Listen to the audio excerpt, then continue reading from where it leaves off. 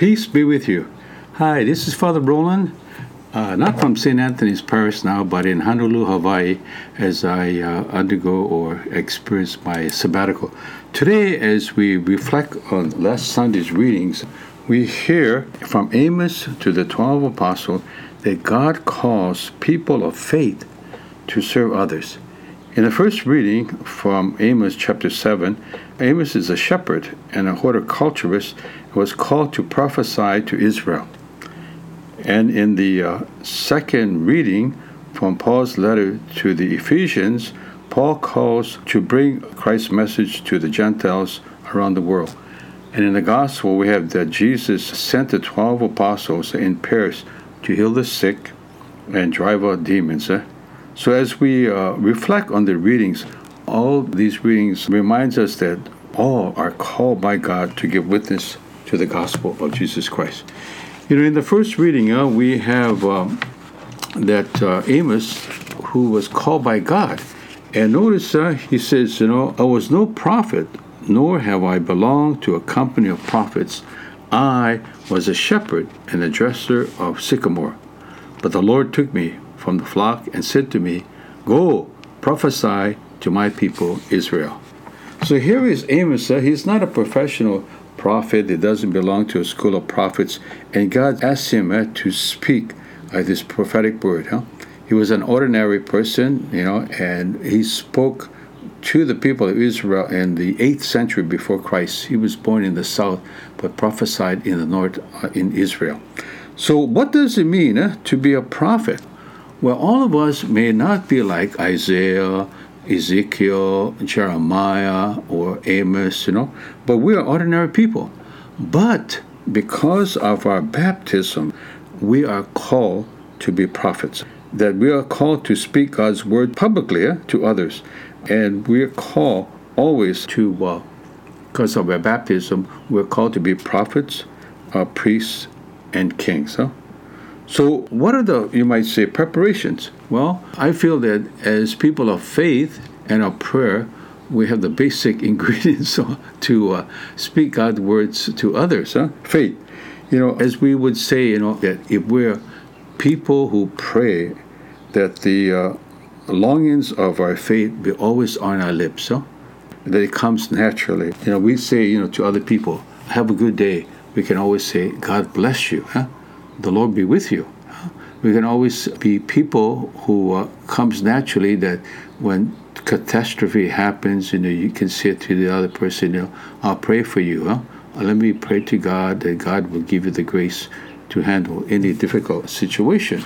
So it's these prayers that come naturally from our lips. We can say, Jesus is Lord. Jesus is Lord of my life and the life of others. And we can bless people. How often is a model exemplifying our faith, that when we have a meal, even in public, we can bless ourselves and bless others and say a prayer, whether it's bless us, O Lord, and these thy gifts, which you're about to receive from thy goodness to Christ our Lord. We ask the Lord to bless our food, or we just make a prayer. God is good, bless this grub, whatever. Okay. Secondly, always, or as much as we can, to give reasons for hope. Sometimes we meet people, even ourselves, we encounter difficulties, and there's so much discouragement, disillusionment, and yet we can always give reasons for our hope in our faith. We preach, as St. Paul says, Jesus crucified. We preach Jesus crucified, but we also preach hope of the resurrection. One of my favorite sayings, and you've heard this time and again, is from Galatians chapter 2, verse 20. I have been crucified with Christ. The life I live now is not my own. Christ is living in me. And he continues, I still live my human life, but it's life of faith in a Son of God who loved me and gave himself up for me. Man, that's a lot of reasons to be hopeful when we preach the Paschal mystery, the death of our Lord Jesus and resurrection. Now, being a prophet is not as easy as it seems. People will fight against us sometimes. People without faith people with no religion, people who are against God, against religion, And so we got to be prepared to speak hard words, hard truths to people. This none other is than social justice. We are prophets who are called to set things right, And I really believe, as Pope Paul VI, he said, if you want peace, seek justice. As we say in Hawaii, pono, right relationships. So one of the hallmarks of a Christian is prayer. And I really feel that if we don't pray, we really can't be prophets. We'll just be ordinary Christians. And it's this spirit of prayer, communion, I just received an app from the Word on Fire called Hallows, And it's a series of, actually it's a lot of resources on how to deepen our Christian life, And one of the basic ingredients is prayer, meditation.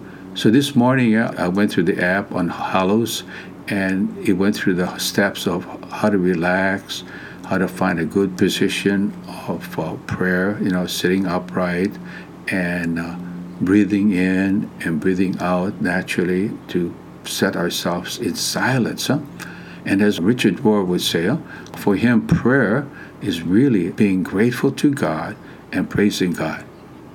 He says prayer for him is sitting in the silence until it silences us, choosing gratitude until we are grateful, and praising God until we become an act of praise. Isn't it beautiful, to be grateful for God's many blessings and gifts and to praise God.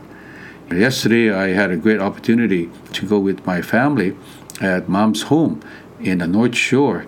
And before COVID, my siblings would always gather at Mom's house when she was living. And even after she died, they would gather on Sunday for family dinner, potluck, of course, And since COVID, they haven't done that for, I guess, over a year. And they were saying to me, well, since you're home now, let's begin this tradition of gathering, having a potluck dinner together. And it was just delightful to have all my siblings, my two brothers and sisters with their sons and daughters and their grandchildren around, And we were looking at photos of Mom or Grandma, and we're just laughing, We were looking at photos of when we were kids, and how ridiculous we look or so forth, And just a kidding, and just a family gathering. It was just a blessing. And so as I came home to Honolulu, I was reflecting how blessed I am, to have family, to get together, to deepen, to have friends, and to have God in my life. So today, as we reflect on these readings, that all of us are called to be prophets. All of us are called to speak God's word. And so as we always say, Maui Nako'oi, even though I'm not on Maui, I wish you the best. And God bless you and your families during this time. Aloha.